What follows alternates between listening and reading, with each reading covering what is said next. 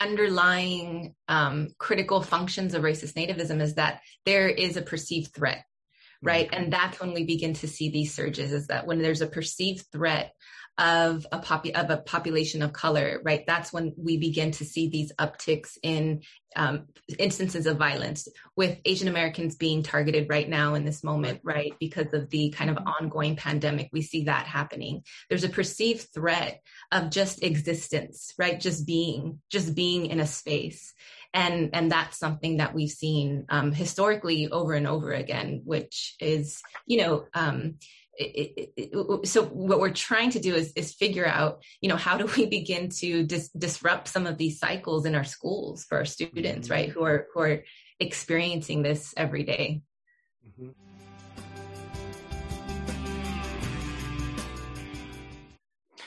Hello, and welcome to Student Affairs Now. I'm your host, Keith Edwards. Today, we're discussing the racist rhetoric from politicians and other figures in U.S. culture and the implications for harm, activism, and social change, with the two editors and also authors of the new book, Why They Hate Us, How Racist Rhetoric Impacts Education. Very timely indeed. Student Affairs Now is the premier podcast and learning community for thousands of us who work in, alongside, or adjacent to the field of higher education and student affairs. We hope you'll find these conversations make a contribution to the field and are restorative to the profession. We release new episodes every week on Wednesdays. Find us at studentaffairsnow.com or on Twitter. Today's episode is sponsored by Stylus and Leadership. Stylus is proud to be a sponsor of Student Affairs Now podcast. Browse their student affairs, diversity, and professional development titles at styluspub.com. You can use promo code SANOW for 30% off all their books, plus free shipping. You can find Stylus on Facebook, YouTube, Instagram, LinkedIn, and Twitter at StylusPub. Leadership is a not-for-profit organization that has been partnering with colleges, universities, and organizations in creating transformational leadership experiences since 1986. With a focus on creating a more just, caring, and thriving world, Leadership provides both virtual and in-person leadership development opportunities for students and professionals. When you partner with Leadership, you'll receive quality development experiences that engage learners in topics of courageous dialogue, integrity, equity, resilience, and community building. To find out more about their virtual programs, please visit leadership.org/virtual programs. You can also learn more about their organization on Facebook, Twitter, Instagram, and LinkedIn. As I mentioned, I'm your host, Keith Edwards. My pronouns are he, him, his. I'm a speaker, consultant, and coach, and you can find out more about me at keithedwards.com. I'm hosting this conversation today from Minneapolis, Minnesota, which is the ancestral homeland of both the Dakota and the Ojibwe peoples. Today, we're exploring the racist rhetoric in our culture, its impact and solutions to move us forward. Let's meet our two guests for today. Today, we get a real treat. We get usual host Susana Muñoz is here as a guest, and your co-editor and scholar and friend. So let's get a chance to meet both of you. Lindsay, let's begin with you. Tell us a little bit about you and how you came to this particular project, and then we'll hear from Susana. Sure. My name is Lindsay Pérez. I'm an associate professor in the College of Education at Cal State Long Beach. My pronouns are she, her, hers. And so this work connects, I think, most closely to my work around race and education and immigration, looking at how anti-Latinx racism emerges in educational trajectories of Latinx students, and also kind of trying to understand the forms of systemic racism that students are experiencing in school systems. It also connects, I think, in some ways to my work around racial microaggressions as well. So kind of the everyday forms of racism and racist nativism that students of color encounter. Well, thanks for that introduction, Lindsay. Really appreciate that. And the microaggressions, I think we're getting you on a podcast episode coming up here soon. So we're giving our audience a double dose of you, which is wonderful to do. Susana, tell folks who don't know you, who haven't listened to your other episodes as a host, tell us a little bit about you as a guest and your work with this book. Sure. So again, Susana Muñoz, she, her, hers, they pronouns. I'm coming to you from the lands of the ancestral homelands of the Ute, Arapaho, and Cheyenne peoples. And I am an associate professor and program chair of the Higher Education Leadership Program at Colorado State University. And the way I arrived to this work is very similar to Lindsay, in the sense that, working with and for undocumented students and immigrant communities in my research, and really tackling notions of anti-immigration sentiments. I think I fangirl Lindsay all the time because I cite her stuff and her framing. It's super useful to frame what's happening with undocumented college students from like a racist nativist lens. And so I think the way I come into the work and is also thinking about how the elections have impacted our college students, and just really thinking intently about our administrators as well, and what needs to change, and how do we handle sort of this really, really fine line around free speech versus hate speech that comes in many forms on our college campuses. So I'm happy to be here and excited for the conversation. Wonderful. Well, let's hear a little bit about this book, this project that you've been working on probably for years now, and is now out and available for folks. Lindsay, why don't you tell us a little bit about the book, how it came to be, and a quick outline for context?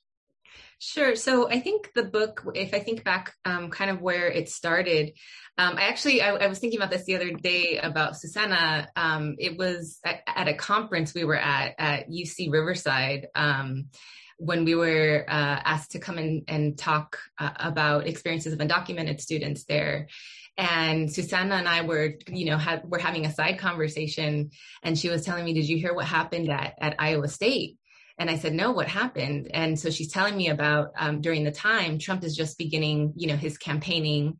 And there was a rally there of students, and, students are, talking about and yelling, relating white supremacy to Trump, right? And there was one young girl who said something like, vote for white supremacy, to show her support, for this candidate. And it was this moment where I was like, whoa, what's going on, right? Like really wanting to understand what was happening, because racism has always been there, but it was emerging in kind of a particular way that we hadn't really seen in kind of recent decades. And so really wanting to understand how the political context was now kind of changing the discourse around racism to these more kind of overt, right, support of racism and white supremacy. And so I think it was kind of like in conversation with Susana, and I guess it was in 2015 when the campaign had just started. And then really paying attention and kind of documenting, what was happening from there is trying to understand how this campaign really had kind of a significant impact on the discourses around racism that were targeting Latinx immigrants in particular, right? And wanting to kind of theorize that and document it, and help us understand what was happening at that moment. And so that's, I think, kind of where the very early ideas of the book came from. And then I guess the actual work on the book started, maybe it was about a year and a half ago, Susana. Mm-hmm. As the election year was coming, really wanting to have a book that would document the experiences of how this racist rhetoric was impacting students in our schools, and particularly students of color, especially immigrant students. And so that's when Susana and I started, talking about, working together on a book that would invite people who were doing that research to have chapters that would really lay out, how this mattered for students in their everyday lives and in their schooling experiences, both in K-12 and also in higher ed. Mm-hmm. Well, I love this story about, a partnership and a particular place and hearing a particular thing. And then from that moment in a campaign in 2015, the rhetoric to me seems like it has just been escalating.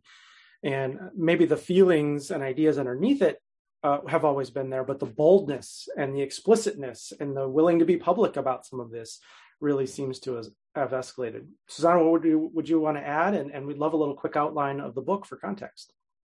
Yeah, so I think what Lindsay was saying is that we were all watching what was happening on our college campuses, and with that event at Iowa State, I think was like a profound, and it was videotaped, right? And so it was like you got to see it on YouTube, what this woman said, and she just sort of ripped down a sign that somebody was holding in protest of Trump. And so I think we continue to see that emboldenedness. And, one of the visuals that I often use in presentations is that, at Colorado State, all our Laurie Student Center, students build a cardboard wall, saying this is Trump's wall, and I think that to me was like, this is pretty emboldened and blatant what we're seeing. And not only that, we were also seeing a lot of white nationalist paraphernalia being posted on our campuses, around white nationalist identities. And when we both were looking at what we call the Trump effect, what the Southern Poverty Law Center called the Trump effect, is sort of this heightened emboldenedness, in our schools. And so, what we outline in this book is, sort of like the educational pipeline of how this rhetoric has impacted, school children, and how principals have been noticing and heightened hate messages in schooling, and understanding, how it's also mitigated. Our principals talking about this. And so what's really cool about this book is that it really touches like every aspect of the educational pipeline, from community college to, K through 12, and then also showing how kids are really resisting, how using their art and voice, to really resist. And I think what was really profound for me and the beautiful contributions that the authors make is that they utilize the moment to help children really understand their context and really what's at stake, and to really fight back and to say that I care this much about my community. I want this to stop. And so I think that the book really does a great job of outlining that. And I think the conclusion chapter was, I think it was really hard for me and Lindsay to conclude this book because stuff just kept happening, right? And so it was like, it's like, oh my gosh, like another Black man was murdered. We need to acknowledge this, and another incident, and I think we were closing or submitting the entire manuscript, and then January 6th happened with the insurrection at the Capitol. And we're just like, oh my God, I think both Lindsay and I were like, I wish I could have taken back our book and written more about that, because it connects to everything that we were writing about. So I feel this really captures sort of what we're not only historically where we have been rooted, but currently where we're at. Great. Well, so glad that you moved a conversation to this project. So timely, so prescient of you to see this coming and wanting to document the impact on students. And I love how you have organized the authors in really lots of different perspectives: the art, the history, theoretical and conceptual framing, praxis, really looking at a lot of different things from a lot of different angles. And there's really a tone here of, here's the problem, here's how it affects people, here's how people are resisting, and there's some possibilities here. So, Lindsay, tell us a little bit about how you framed the book and your thinking as you were organizing it and reaching out to authors and organizing chapters. Yeah, so I think the way that Susana and I really were intentional about the framing was to use critical race theory as kind of a foundational point to theorize the racist rhetoric that we saw happening. And so from CRT, we use the conceptual framework of racist nativism that really looks at the intersections of race and immigration status and how it matters in the lives of immigrant students. And so, and also what Susana mentioned earlier is, trying to figure out what was happening with this kind of emboldened behavior, right? That was both, a more comfortable performance of white supremacy in terms of, right, the building of the cardboard walls and posting of white supremacist propaganda, but also the real violence that was being perpetrated upon communities of color, right, by white nationalists and neo-Nazis and what was happening during the time. Charlottesville is also something that we talk about in the book. Right. That, all of a sudden we see this kind of surge in white nationalism. And so the introduction really tries to kind of set the foundation of, how do we use CRT to theorize what we see happening and racist nativism? So looking at also how cultural theory can help us understand how, what's happening is that these discourses of racism and white supremacy begin to influence behaviors of people, right, through articulatory practices. So this is like some of Stuart Hall's work. That, right, so we have these beliefs and ideologies in racism and white supremacy operating. We see those clearly, but those are really what is directly influencing the behaviors of people to enact, right, building of cardboard walls or to perpetrate like actual violence or to come out and, march around Robert E. Lee on their college campuses. And so that's kind of how the introduction is framed, and also really acknowledging, and Susana does this also in the following chapters, we've also been very intentional to talk about, as you mentioned earlier, history, right? And how, yes, we can look at the Trump era, but this didn't start with Trump. And as we see now, it certainly didn't end with Trump. Right. And so this racism and these articulatory practices of racist nativism have a historical legacy that goes back many years in the U.S. And then in the first chapter, Susana kind of extends on some of those frames that are introduced in the beginning, and then expands on them to talk about imperialistic reclamation. Before we move there, could you just give us a little bit more about racist nativism? Just tell us a little bit more about what that is and what that means. Yeah, so racist nativism is a concept that was theorized from CRT that was really meant to understand that intersection between race and immigration status. And so how are Latinx students in particular racialized as immigrant, whether they are immigrant or maybe born here, right? And so racist nativism is also placed within or situated within kind of a historical context to understand how various immigrant groups of color throughout the U.S. have been targeted by racist nativism, right? So this idea that you are a perpetual foreigner. But at the same time, what's important about racist nativism is that there is this kind of racialized foreignness, but that has a function. So there is a function to the racialization of foreignness for people of color, and that is to uphold the status of who is perceived to be native, which historically in the U.S. has perceived to be white folks, right? Yeah. And so there's kind of a dual kind of function of racist nativism that upholds the status of the perceived native. And this is problematic, right? Because we know that, right, indigenous communities have been here and preceded white settlers for, thousands of years. But also there's this process of racialized foreignness that people of color have been targeted by historically. Yeah. Thank you so much. That's very helpful. I really appreciate that. Susana, what were you going to add here about the framing?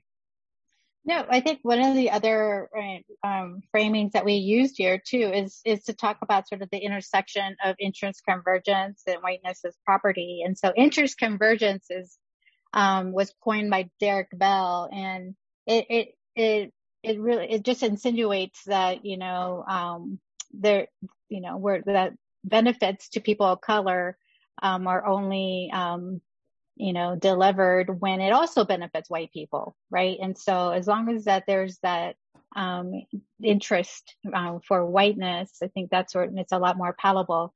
So when we talk about, whiteness as property, we talk about sort of this notion of how to sustain white supremacy and how that's systemic. But also we see in our society sort of this notion of imperialistic reclamation, which is sort of the reclaiming of those perceived benefits to people of color. And so one of the prime examples is that we often use as affirmative action, right? And so only when it benefits and it has benefited white people, do we allow that. But when we see more minoritized bodies, sort of in those spaces of whiteness, and that's sort of where that reclamation comes in.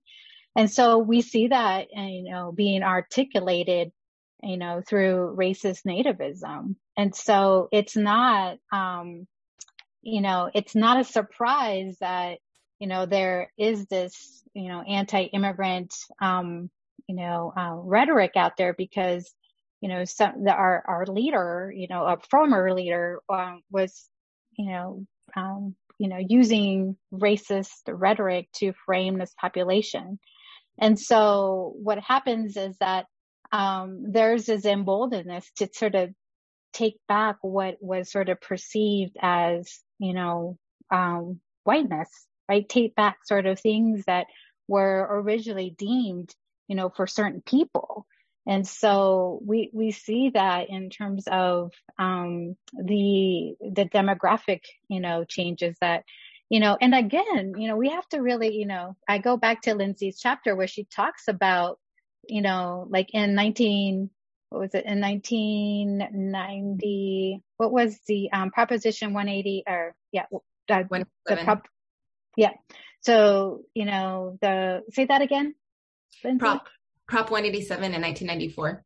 Right. And so, that was all framed around save our state from immigrants. Mm-hmm. Right. And so, and that passed. Mm-hmm. So I think what we continue to see these patterns articulated in not only, from a historical sense, but contemporary, we see these patterns of, there demographically, there's too many, right. Minoritized bodies. Demographically, there's too many immigrants. And so there continues to be sort of this emboldened backlash.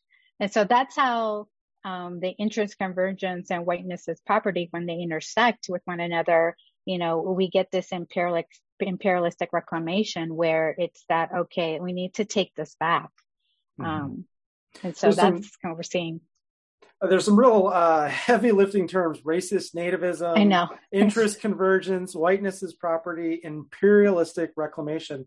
Love learning about all of this, and both of you are so clear about how this connects. But what it's, as I'm listening to this, it's reminding me that we are now seeing that people who stormed the Capitol predominantly came from the number one predictor was they came from counties where the white population was going down. Mm.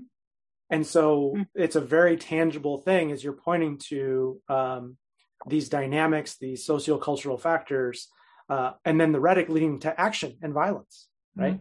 Where it's there. So, and I think that's one. Oh, sorry. No, go ahead. I think that's one of kind of the underlying critical functions of racist nativism is that there is a perceived threat. Right. And that's when we begin to see these surges, is that when there's a perceived threat of a population of color, right, that's when we begin to see these upticks in instances of violence, with Asian Americans being targeted right now in this moment, right, because of the kind of ongoing pandemic. We see that happening. There's a perceived threat of just existence, right, just being in a space. And that's something that we've seen historically over and over again, which is, so what we're trying to do is figure out, how do we begin to disrupt some of these cycles in our schools for our students, right, who are experiencing this every day. And the one thing that I would I just wanted to add sort of, what you said, Keith, in terms of like, this fear of being replaced. That's exactly what it is, right? And so there's actually like historical documents and even anti-immigrant propaganda that was produced back in, the early 1900s around replacement theory, right? And so you connect that to the chants from Unite the Right rally in Charlottesville, you will not replace us. That's exactly what's happening in terms of what empiric reclamation looks like. Well, and you have these trends, these demographics, then you have all of this rhetoric, and some of the people using the rhetoric are violent. Some of them are using the rhetoric or giving permission. They may not be violent themselves, but that rhetoric gives permission to others, which we see. Anybody who's been on a playground knows that if you, some people will talk the talk, but not do it, but they give permission for others to take that action, right? Whether that's bullying or storming the Capitol or posting boxes, a lot of justification. I'd love to move to the impacts and also some of the solutions. So Susana, maybe you can begin by telling us about what, through this project and others, what you're seeing as the impacts of this rhetoric on all of us. So I think the number one impact that I sort of saw across all of the chapters was on mental wellness, right? On mental health, in terms of what this rhetoric does to children, on a deep level in terms of being learners, and existing in spaces where that's a perpetual thing that they have to see on an ongoing basis, not only within their school, but in communities. And so I think, what I liked about, what the authors had to offer is, there has to be a point where we go beyond sort of like, the dialogue, right? The dialogue is great. Having more conversations, around sort of these, decolonizing curriculums, and really naming like white supremacy, really being authentic about how our country has, framed immigrants, from the beginning. And so I think having those conversations is important, and action. And so it's not enough to just leave it at the, yes, we're going to train our way out of this, we're going to, talk through, and do book clubs, and, there has to be something, entrenched, within our schooling system, some notion of accountability pieces that really centers humanity, that really centers, what does it mean to, be anti-racist, as a school, as a pedagogy, as a leader. So I think those are the impact and the I think my wishes, is that this book just goes beyond, the conversation, that you really take a look at the book and see, okay, what are some systemic changes that we can be thinking about and how to create anti-racist schooling, within our system. Yeah, as you're talking about the dialogue and the value of dialogue, but that, I was reminded of whose learning comes at whose expense, right? If we're going to have a lot of dialogue about whether certain people have equal humanity to others, so that some people can discover that and learn that, who has to continue justifying their existence and their humanity in the process of doing that, and what's the price that paid? And I think that is a very difficult thing, and oftentimes ignored, as we focus on the learning of the dominant culture, the dominant narrative. But then also, as you're talking about the learning and doing this, but moving to action, reminded of Paulo Freire's praxis. Let's keep learning and then doing, and then learning about how we did and do it better, and continue in that ongoing cycle. Lindsay, what would you want to add here about impacts and potential solutions? Yeah, I think, just building off of what Susana is mentioning about, I think one thing that cuts across all of the chapters also is the need for campus leadership, whether that's leadership in K-12 schools or leadership in higher ed. to really want to do something, right? To really be able to understand the history of racism in the U.S., which most of our leadership does not, right? We get that in, very siloed disciplinary trainings and ethnic studies, which most folks, don't have the opportunity to take or don't take in their own educational trajectories. And understand how, right, what we see happening and what our students are experiencing every day are situated in much broader histories of, right, oppressive conditions and experiences. And, for leaders to not place the responsibility of this work on their faculty of color, on their teachers of color, on their students of color, and to really take the responsibility to learn and to do it on their own and learn how to do it. Right. That's one of the things that we talk about in the last chapter is how, both of us in our work as faculty, there's a cultural taxation that happens when you are, constantly the one being, tagged to do or to consult or to ask questions. It shouldn't be that way, right? It should be our campus leadership who begins to want to cultivate some of these skills and tools on their own to also be able to engage the work, which I think is really important, especially right now when so many schools and campuses and institutions are wanting to do anti-racist work. The labor is really playing out in very inequitable ways, and we see that happening all the time. Right, and there's a tension there between wanting to center the voices of the minoritized and the oppressed, with also not wanting to place that burden on them, which reinforces those systems of oppression. And I'm just thinking a lot lately about how we don't try and either or that, but how do we go into the messiness of the both and of that and wrestle with that? Susana, what would you like to add here?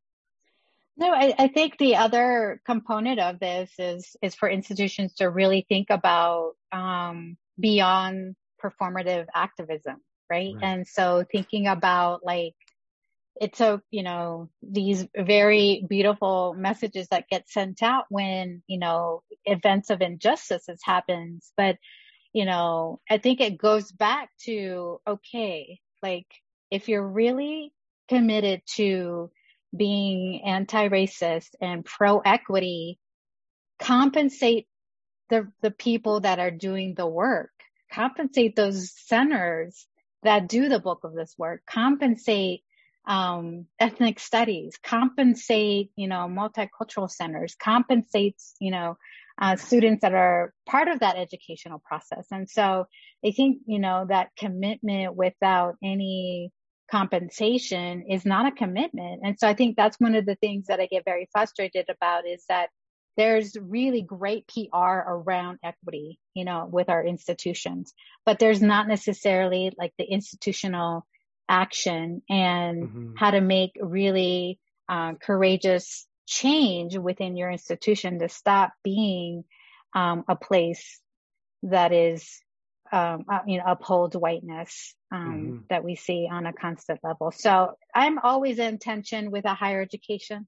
I'm always in tension with, yes, being outspoken as an institution about these injustices, but, you need to also look at, what's been going on in your own community to say, we need to do better, and we need to do better in these ways. And this is what we're committed to doing in terms of substantial, institutionalized, and holding people accountable. So yes, I'll get off my little soapbox. I'm seeing we love your soapbox, Susana. We love it. I'm seeing a real mirror here between what the book is sort of chronicling, which is the rhetoric, and then the actions and violence that stems to that, to what you're calling for is not just rhetoric about anti-racism and supporting students and faculty, but also actions to compensate, to shift policy, to add requirements, to reorganize things, to do more than just do, as we've talked about in other contexts, performative land acknowledgements, to put out statements. I do think the statements have gotten better. They used to be really bad statements. The statements now are getting much better. So that's progress. Now, how do we go from good statements we went from bad statements to good statements. How do we go from good statements to good action? And hopefully there won't be sort of that bad action in between there. But there's a lot of space to go, as you pointed out, compensation, as we talked about ethnic studies availability and requirements and making part of the general education so that we have a broader understanding of these issues in the context that organizes and shapes every one of our lives, not just some of our lives. What would you like to add here, Lindsay, about the impacts and solutions? We have a lot of folks who are listening to this who are leaders in higher education, whether they're in positional leadership or they have the voice of the ears of students who look up to them and admire them as new professionals who they can see relate to them. Thoughts about ways that folks who are listening to this can move from the rhetoric to some solutions and some action. Yeah, I think one thing to think about for administrators is that, more and more our demographics are shifting. Those in power, though, are not. And so what does that mean to be someone in a position of power who comes from a very different experience, a very different background than the institutions and schools and students inside those places look like or are from?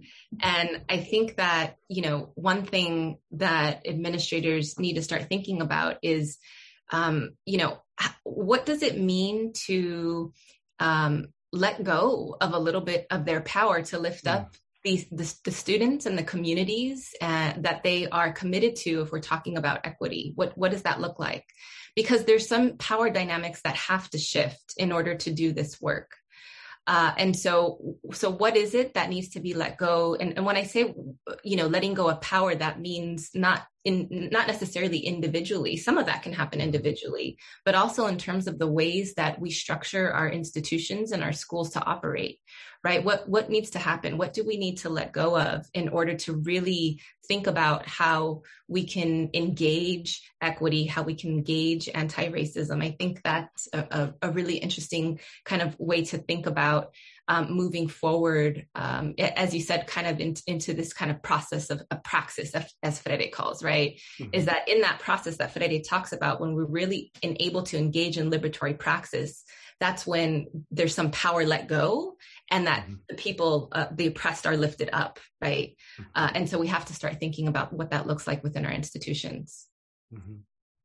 We're going to move towards concluding here in a moment in our last question. But before we get that, I have learned by editing books that where I began and where I ended up as the editor is very different. And I learned so much in the process of hearing the voices of the authors. And I know you've invited other authors in. You've both also written chapters. I'd love to hear from each of you. What's sort of like the big aha moment that you had through this process of a year and a half now plus of writing the book? What really was the thing that you learned through the process that is grabbing your attention?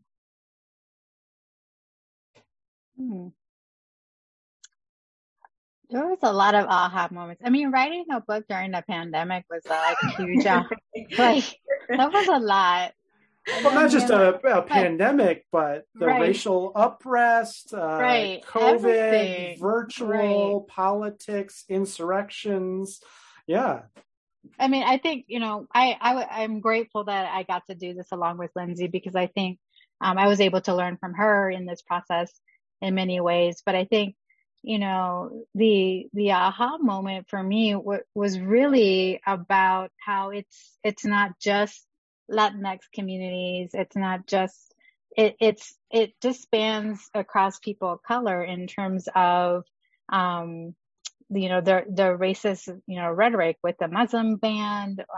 We see with the virus has impacted, Asians and Asian Americans. And so I think, as we were editing and reading, I gained much more, an understanding of the importance of the theory and the importance of where we should be interrogating these issues that we're seeing, and how interrogating race and racism and white supremacy has to really be at the core of all of our conversations. And so I think for me, it was exciting to get to the point of reading, seeing the book in real life, but also, understanding that there's so much more work to do as well. So, but yeah, that was my.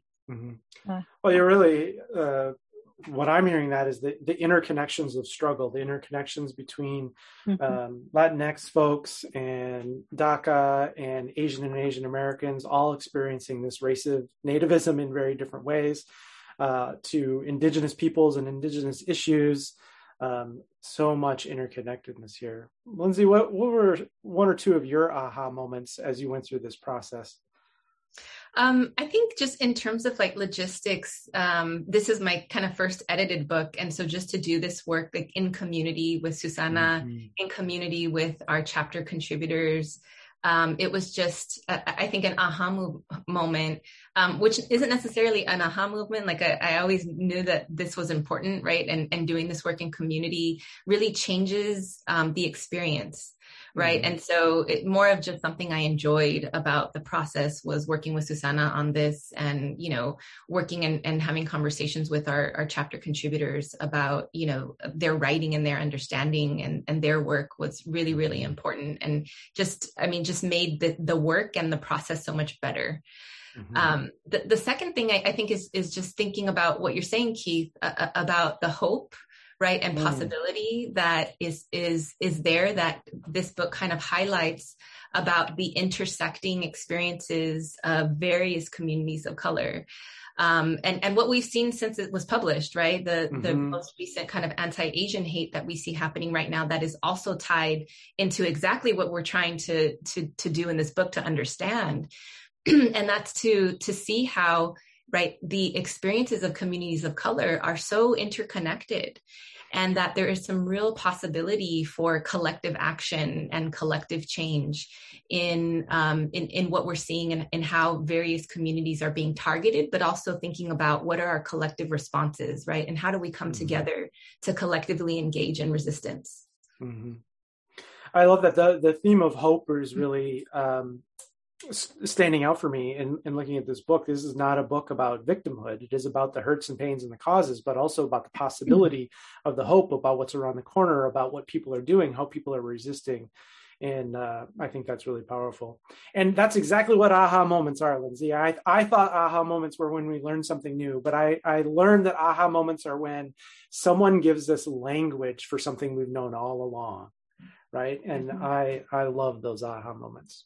Well, we are running out of time. And as you both know, this podcast is called Student Affairs Now. And we always like to end with the question, what are you thinking, troubling, or pondering now? So it might be something from the book. It might be something from today's conversation, or something that's really just with you in this moment as we conclude this conversation. Susana, what are you with right now? I'm excited for the conversations that will be produced as a result of the book. And so I'm excited to have,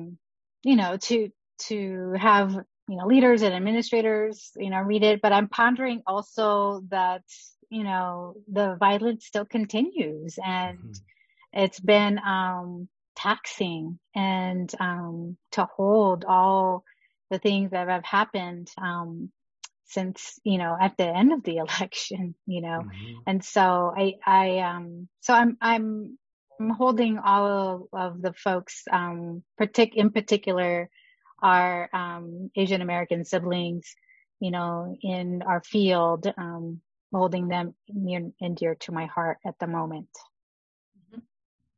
Lindsay? Yeah, I think, echoing what Susana's talking about is just recognizing and acknowledging the pain that the Asian American community is experiencing right now. Something, we're hearing about things almost every day that are continuing to happen, and just really, recognizing that pain and that hurt that's being caused and perpetrated. Thinking about, what can we do, I think is another question that, I'm continuing, we're always thinking about, but really there's some urgency to that in terms of how do we address anti-Asian hate? How do we address anti-Latinx hate? How do we address anti-Blackness, which are all questions that institutions are grappling with right now? And thinking about, right, who needs to be at the table, right, in these discussions, and ensuring that in terms of everyday practice and what we do at our institutions, that there's an opportunity for all of the important stakeholders to be at the table to make these decisions about how we're going to disrupt what we see happening. And so that's something I've just been thinking about with some work that I'm doing right now at my institution, and just kind of being hopeful. I think being hopeful that in all that we do, even if no matter how small our sphere we feel our sphere of influences are, that there's change to be made. Mm-hmm.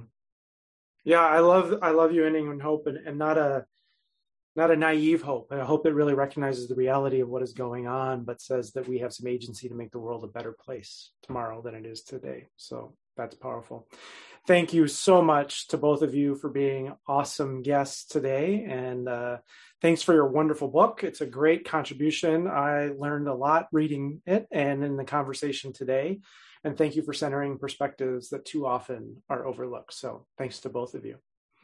To our listeners, you can receive reminders about this and other episodes by subscribing to our Student Affairs Now newsletter. You get that each Wednesday with the latest episode that we're sharing with you.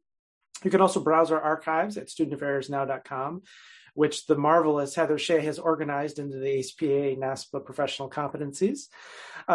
Thanks to our sponsors today, Leadership and Stylus Publishing. Please subscribe to the podcast, invite others to subscribe, and share on social, or leave a 5-star review. It really helps conversations like this reach more folks and build a community so we can continue to make this free for you.